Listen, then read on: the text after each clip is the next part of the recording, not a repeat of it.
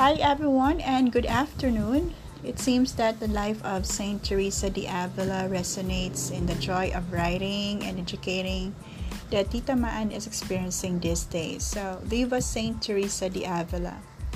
Sources of inspiration, we three beautiful YouTube videos, two from teenagers.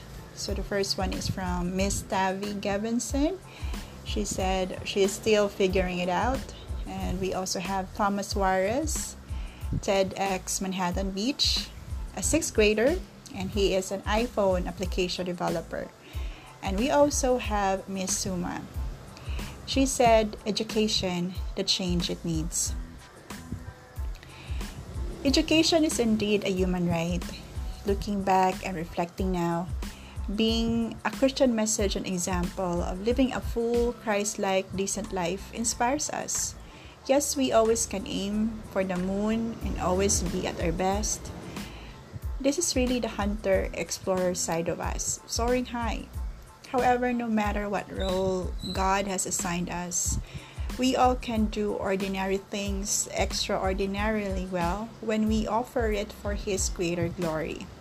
So how do we see the world now? Yes, we can always justify time on the value and worth of an undertaking more than profits.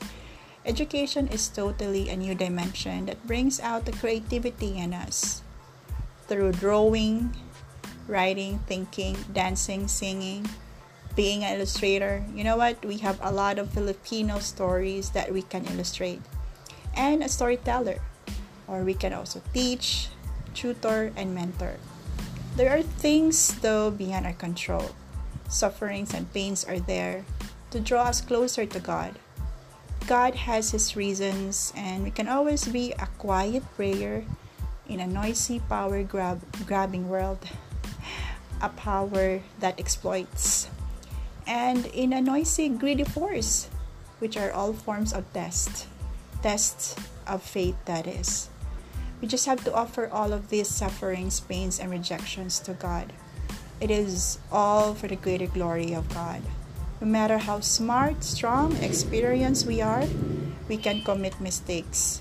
For each mistake, each tough learning curve we encounter, life brings us to the many moments of facials in the valuable games I had. Those moments when spikers, so mostly men, hit me hard in the face that you can see the Mikasa word in my face. Life is really a game. We won some, we lose some. And just like life, education can be given without or with less economic and practical expectations. Personally, it is there for self-reflection. Navigating oneself on the kind of voice one has deep inside. We reflect further on what God wants us to do. God is really a powerful being. Significance, meaning in a decent life can be experienced once we have settled down. When we find satisfaction, which is personally defined by the way, and when we gratefully see all great things God has showered into us. And yes, quality education can give that. As always, life is a journey of a man seeking God. Let us rejoice, though, that our universe has a good mix of doers and thinkers.